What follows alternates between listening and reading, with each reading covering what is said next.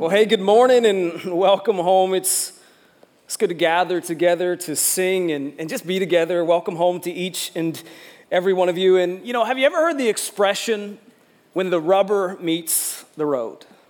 Right, I would assume that probably most of us at some point in our life have heard us or someone say that expression. And the meaning behind that expression is there comes a point where you can no longer talk the talk. You kind of have to walk the walk. Some idea or some concept that you've been talking about, you've got to prove it. It comes to this point where it's tested. Maybe it looks like this, right? This time of year, Bills fans, they get a little excited. They talk about winning a Super Bowl, right? But we all know that rubber meets the road, right?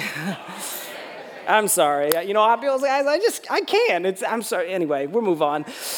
Or maybe it looked like this, right? I remember when I was dating my wife, Ashley, we were about 18, 19 years old, and we were getting to know each other. And I remember telling Ashley, hey, one thing about me that's unique is I really like to cook, right? My creative side comes out when I cook. My mom's Italian. I watched her cook. I'm pretty good at cooking. And there came a point where I would tell Ashley this over and over again, and she's like, okay, Drew, let's have the rubber meet the road. Let's actually taste your food, right? And I had to prove what I was saying was actually real. And the idea behind this expression, the rubber meets the road, is this. It's that point at which a theory or an idea is put to the test. And here's what I know about Christianity and church. Many people claim to trust God. But when the rubber meets the road, do we really trust God? If you got your Bibles, Mark chapter 14, that's where we're going to be today. I'd encourage you to grab your devices, go to Mark chapter 14, jump into the Northridge Church app. It's great to take a message on Sunday into Monday and Tuesday and Wednesday in your group. You can remember, so I'd encourage you to keep notes today. And if you haven't been with us, you're checking out Northridge Church. This is week number 6 of a series called Against All Odds. And what we've been wrestling through is just that major issue that we all have in trusting. And it's not just our relationship with God. We struggle just to trust people, right? We struggle to trust our spouse. We struggle to trust our friends and the people in our lives. And what happens often is that baggage that we have in our everyday relationships with trust, we take it to God. And it's really hard to fully, completely trust God in every area of our lives. And so we've been digging deep, trying to understand what trust is and where it comes from and how we can trust in God. And we've done it by looking at person after person, Old Testament to New Testament. We looked at Noah and we looked at Joshua. We looked at Gideon. We looked at Naaman. We looked at Mary. And today we're going to spice it up a little bit. Because, I like that, Carl. You're ready, baby. I hear you. We're going to spice it up a little bit because today we're going to look at God, trusting God. Sounds interesting, almost a little bit scandalous, right? But how would God trust God? We're going to see Jesus, the Son, trusting God, the Father. And so let me catch you up. Last week we talked about Christmas a little bit early, right? The story of Mary bringing the Savior of the world into the world. And really, what's interesting is Jesus is born. If you look at his life in the Bible, there's not a lot about Jesus as a young boy. There's a couple moments, right, where he's dedicated at the temple and when he goes back to the temple and his parents feel like he's lost. But really, we pick up Jesus' life in the Gospels at around the age of 30 when he begins his public ministry. And Jesus begins to heal people, do miracles. He begins to teach. He begins to tick off the religious people, and he begins to invest into 12 disciples. And we know that Jesus' life kind of pinnacles, it climaxes at the cross in his resurrection. But in Mark chapter 14, we're given this window into Jesus' life and his trust in his Father's plan in this really raw moment. Mark chapter 14, we pick it up in verse 32. It says this: "They went to a place called Gethsemane. And Jesus said to his disciples, 'Sit here while I pray.' He took Peter, James, and John along with them, and he began to be deeply distressed and troubled. 'My soul is overwhelmed with sorrow to the point of death,' he said to them. 'Stay here and keep watch.'" And so let me paint this picture for you. Mark chapter 14, Jesus is in this area called the Garden of Gethsemane. I've been there. I've seen it with my own eyes. and it's this olive grove. There's a bunch of olive trees. It's this beautiful scenic place, and you overlook the Kidron Valley, and you got a beautiful scenic picture of the city of Jerusalem. And so Jesus is in this olive grove, and he takes his 12 disciples, and he leaves the majority of them here. He takes his closest friends, Peter, James, and John, with him. And we get this imagery of Jesus where it's kind of messy. Jesus is overwhelmed. He's stressed to the point that other gospels describe him as sweating drops of blood. That's how difficult of a circumstance this is for Jesus. He's overwhelmed, the scriptures say, to the point of death. You might ask the question, why? Why is Jesus feeling this way? Well, he knows the future. He knows the road he's getting ready to walk down. Let's talk about that road. First and foremost, he understands that one of his best friends is going to betray him for a little bit of cash.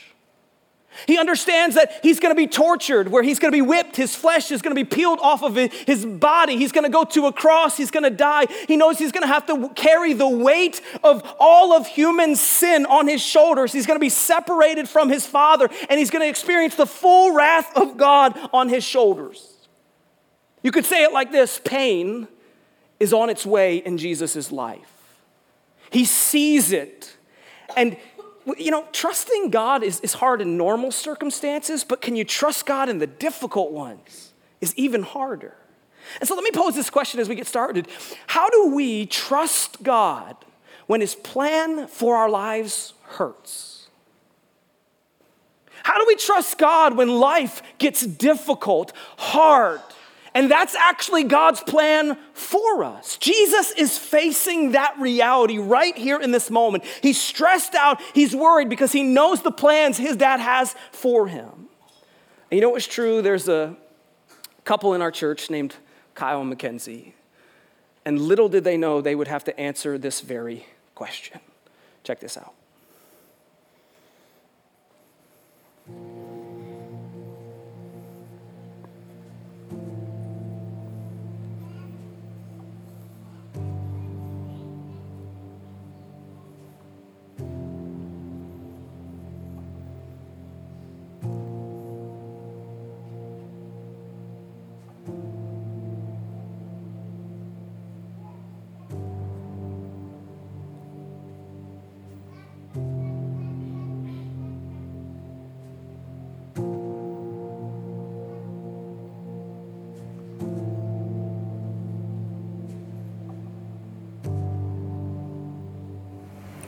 When Hudson went into rejection and we were readmitted and spent day after day with no answers, our faith was really tested, and we started to have questions and doubts, and I hated it. I hated every second of that.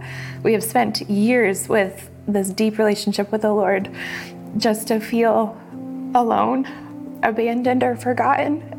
And that is such a dark, scary place to be.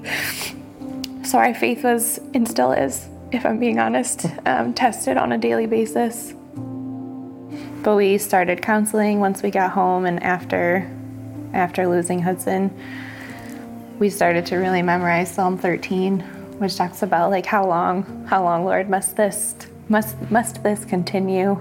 But we really started to learn about lament and how the Lord wants us to bring our grief and our sorrows and our lament to him. Because at the end of the day, we don't get to choose the situations we're given, but it's how we handle them that matters and how we learn and live through them. So our theme has definitely been grieving gracefully and how to get from the hurt, because you have to deal with the hurt and move through it to get to help, hope, and healing. So let me pose the question again. How do you trust God when his plans for your life look like that? How do you trust God when it hurts? It's painful, when you feel like he's abandoned you, given up on you, doesn't care about you. How do you trust a God that would even have plans like that for you? That's what Jesus was faced with. As he's staring the cross in the face, having to trust God with the plans he has for his son. He's overwhelmed, and look what he does, verse 35. It says, going a little farther, he fell to the ground and prayed that if it's possible, that the hour might pass from him. Abba, Father, he said, everything is possible for you. Take this cup from me. I mean, I love this part in Scripture because we get to see the humanity of Jesus. We get to see real, authentic Jesus because he knows what's coming. And so what does he do? He gets away from all of his disciples. He goes to a corner, quiet, and he just says to his dad, Dad, do we have to do this? Like, Dad, everything is possible with you. Like, we can draw up a different story. God, can you take this cup, the cup of your wrath, and can you remove it? Can we go down a different path? And we get this part of Jesus, right? Because it's relatable because we've probably prayed that prayer. In difficult and hard circumstances, we went to God and we said, God, can we avoid this? God, do I have to walk down this bumpy path? Can you create a different path for me? That's exactly what Jesus prays. And can I tell you, we need more prayers like that in the church. Too many of us today, we go to God with these traditional prayers. Can I tell you, God just wants to know your heart. It's not a special language you preach in. It's just the raw inside of who you are. We see that in Jesus. He asks his Father, can we go a different route? And here's what's interesting about this passage is the New Testament was written in Greek, but yet Jesus, when he prays, as he addresses his dad, he uses an Aramaic word. It's called Abba. And the translation of that word is dad or father. But yet it's deeper than that. Because here as Jesus addresses his Father, he declares intimacy with his dad. He declares the depth of relationship he has with his Father through this one word. And what he says is, Dad, I know who you are. I know what you stand for. And because of who you are, I know no matter what you ask of me, you have what's best in mind. I can trust you. I can trust you, Dad, because you're my Abba, you're my Father, you're my dad. And if you ever wondered what I had tattooed on my arm, it's that exact word, Abba. Because when my dad died, I wanted this tattoo to remind me of two things. One, the depth of relationship I had with my Father and how close we were. And out of that relationship, I wanted to be close with my Heavenly Father. And here Jesus in this prayer, he declares his intimacy, his depth of relationship with his dad, that I trust you no matter what. And this wasn't a prayer Jesus just prayed once, like he went in a corner and prayed it, but he moved on. He prayed it 3 times. 3 times he went to his Father asking for a different route, to take the cup from him. Verse 37, look at it. It says, then he returned to his disciples and found them sleeping. Simon, he said to Peter, are you asleep? Couldn't you keep watch for 1 hour? Watch and pray so that you will not fall into temptation. The spirit is willing, but the flesh is weak. Once more, he went away and prayed the same thing. When he came back, he again found them sleeping. Because their eyes were heavy, they did not know what to say to him. So here's this moment in Jesus' life where he's overwhelmed to the point of death. He needs his best friends to pray for him. Hey guys, will you pray for me? I need you in this moment. He goes away and prays with his dad. He comes back and they're sleeping. He goes away again and he comes back and they're sleeping. And you can almost sense Jesus' frustration. Like, guys, I need you in this moment. And what are you doing? You're sleeping? Can you imagine how alone Jesus felt? Like no one understood what he was going through, and they didn't. Even though Jesus told him he was going to die, even he predicted the future a couple times to his disciples, it just never landed. They never fully understand it. And so here Jesus is alone. No one understands what he's going through. I assume you've probably been there, right? You've walked through a difficult circumstance, and when you needed someone close to you, they weren't there. They didn't get it. They didn't understand it. I would bet that's how the Buckles felt.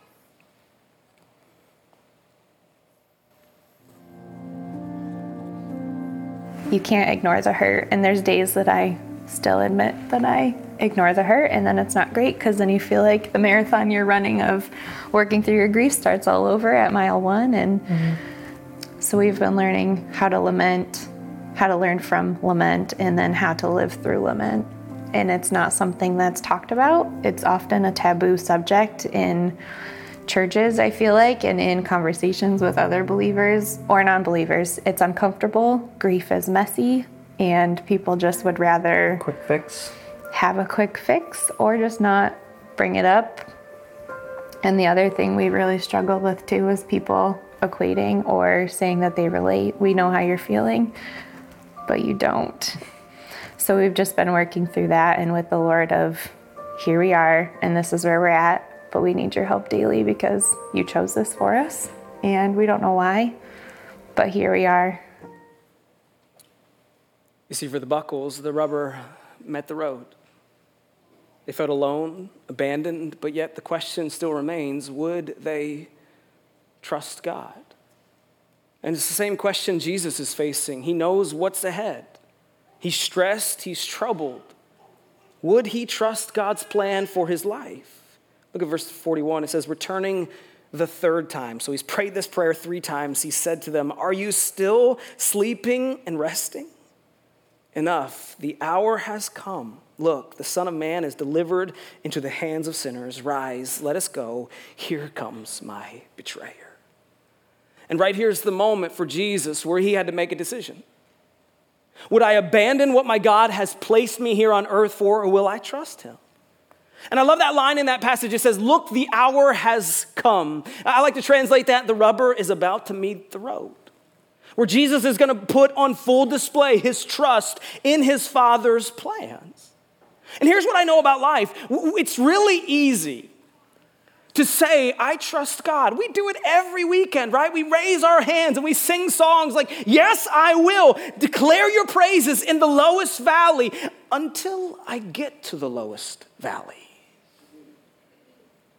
Until life gets difficult, will I praise God? It's easy to declare your praise. It's a whole nother level to live your praise and your trust. Right? And we experience, just like Jesus does, moments like this. Moments where we can't avoid the pain that is in our way, painful seasons, circumstances. And really what happens is our trust in God clashes with God's messy, painful plan. And the question we have to answer in those moments is, will I trust God or will I abandon ship? Will I trust God in every season, in every moment? And we see Jesus' answer because when he prayed that prayer 3 times, he declared his trust to God. At the end of the prayer, look what he says. He says, yet not what I will, but what you will. Jesus says to his dad, not my way, but yours, God. And what we see here is this perfect example of trust. Right, up to this point, we've looked at flawed individuals, people who are just like us, sinners, but yet Jesus was the perfect human being who gives us a perfect example of exactly what trust looks like. And really, at the core of trust, this is what it is. If you want to trust God today, it's your willingness to align your plan with God's plan. You see, trust at the end of the day is saying exactly what Jesus said. God, not my way, not my will, God, but yours. But here's the problem with that, right? We like to try to manipulate God. And the way we do that is we create our own plan, and we go to God and we're like, hey, God, I know you're busy, and I know you got a lot on your shoulders, taking care of the whole world. And so I've kind of dreamed up a pretty good plan for my life. You don't have to worry about me. You just get on board with my plan and we'll be good, right?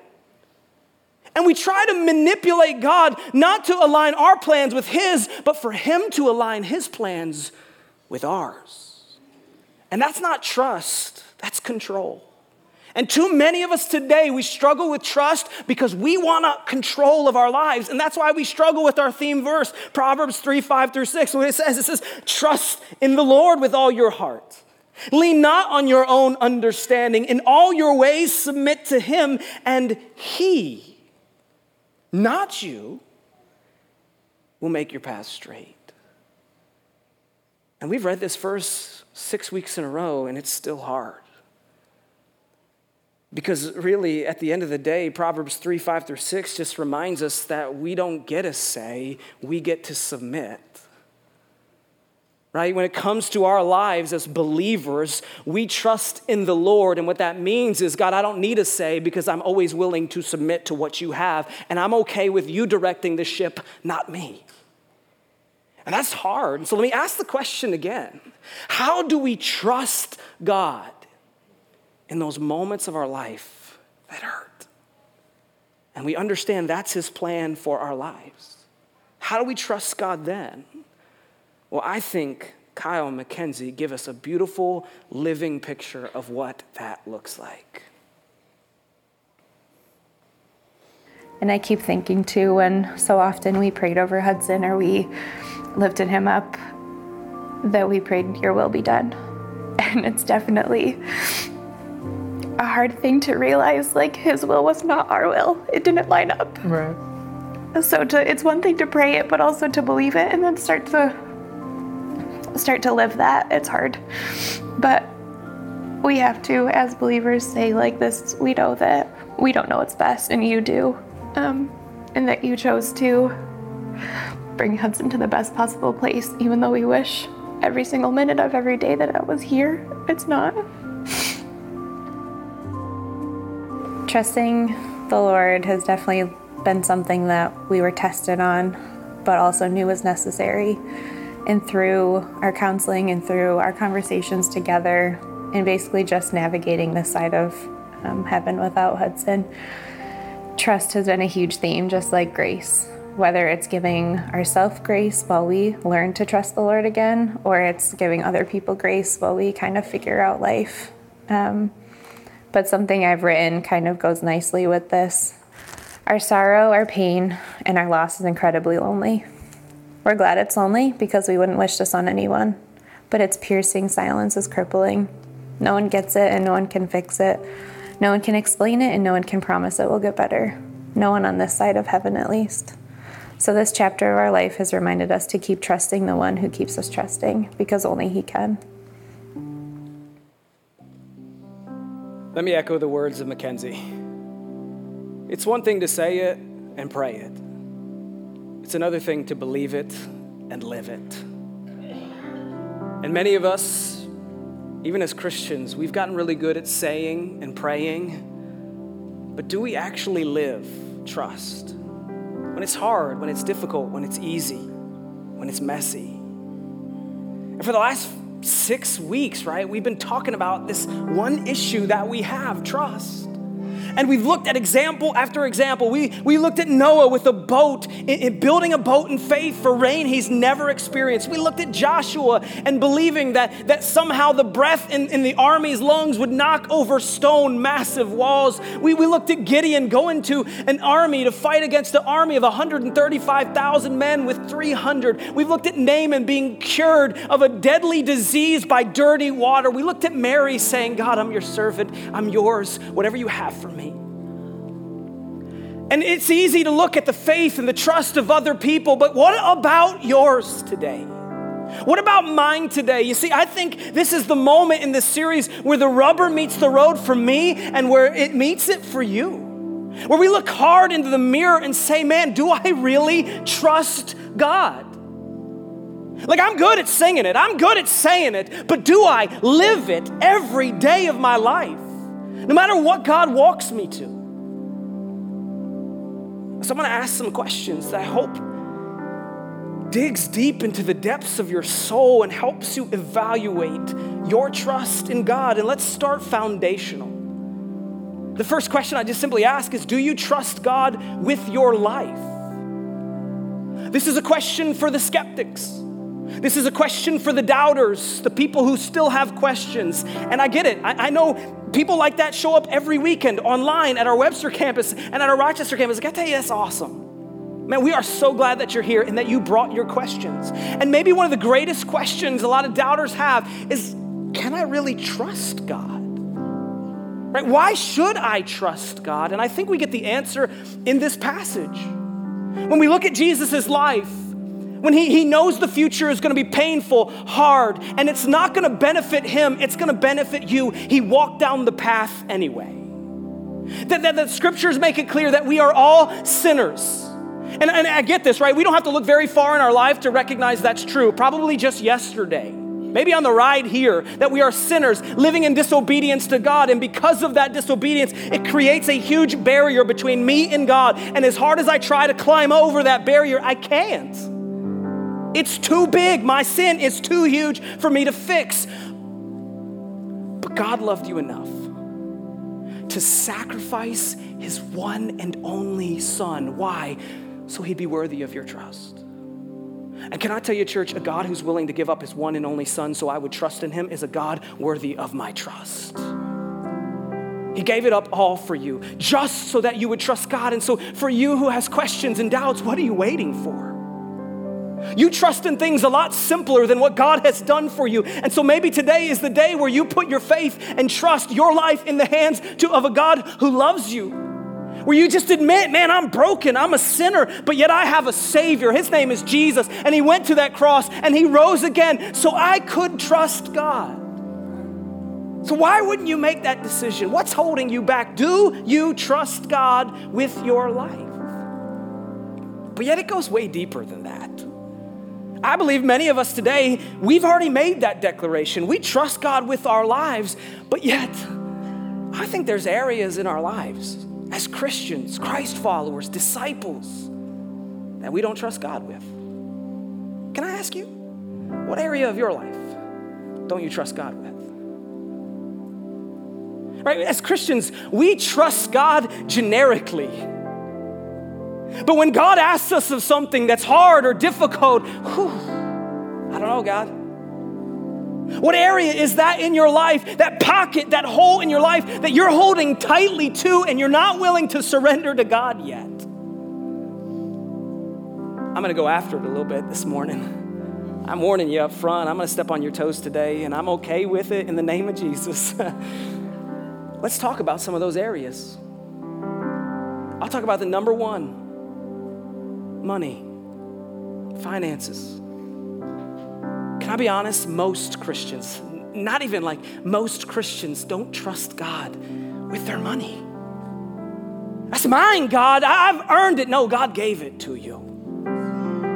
Oh no, he didn't. Yeah, I did. Look what one pastor says. It says, money is the most under-surrendered part of most people's lives. It's also one of the most out of control areas in people's lives. And here's the truth. And until God has control, things will be out of control.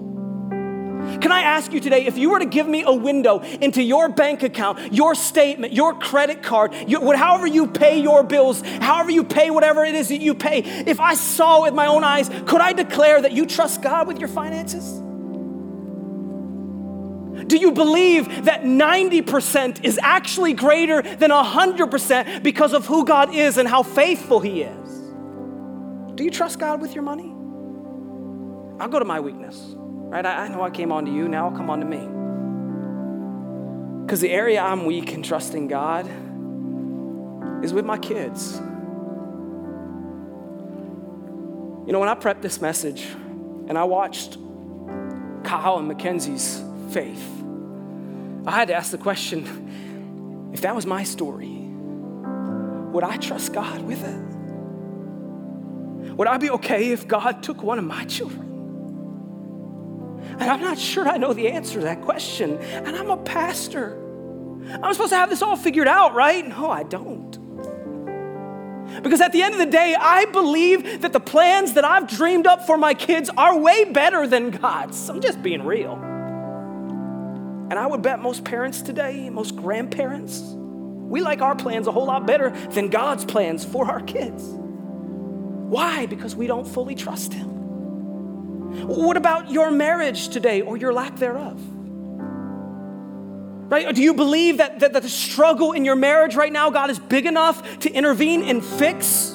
Do you believe that God, if God's plan for your life is to be single for the rest of your life, is that God's best for you? Do you believe that? What about your sexuality and your identity? Right? That no matter what God says, even if you don't agree with it, you believe it's the best path for your life? What about your future? Right? What college to go to? What job to take? What my retirement should look like? Where I should live? right? Do many of us just want what we want, or are we saying what Jesus says? God, not my will, but yours. What about your big sin issues? You know those issues that no one else knows about? Those addictions that you've covered up and covered up and covered up and covered up? Do you trust that God is big enough to heal you of that addiction? Better yet, do you trust that if people actually found out you struggled with that they wouldn't abandon you and God wouldn't either? Come on, church. Let's be real for a second. Every single one of us, if we're real and we look in the mirror, we have areas of our lives where we just don't trust God. Where we're yet to say, God, your way is best, and I believe it. I'm not gonna just say it, I'm not gonna just sing it, but I'm gonna live it. I'm gonna go for it, and I'm gonna trust. And so my question for you today, as the rubber meets the road, is will you trust God no matter what he calls you to? With your kids and your finances, with your future, your marriage, your singleness, with your retirement, or whatever it is, will you trust God? And here's what we got to understand is trust is messy, right? You see it in Mackenzie and Kyle's story, right? Like it's not just, I choose to trust God and I got it figured out. No, trust is a daily grind and on your knees saying, God, I can't do this without you. Help me trust you today because I have no clue what today is going to bring. Will you trust God? Would you bow your heads and close your eyes with me?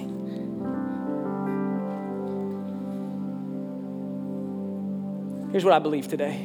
I've been praying this all week.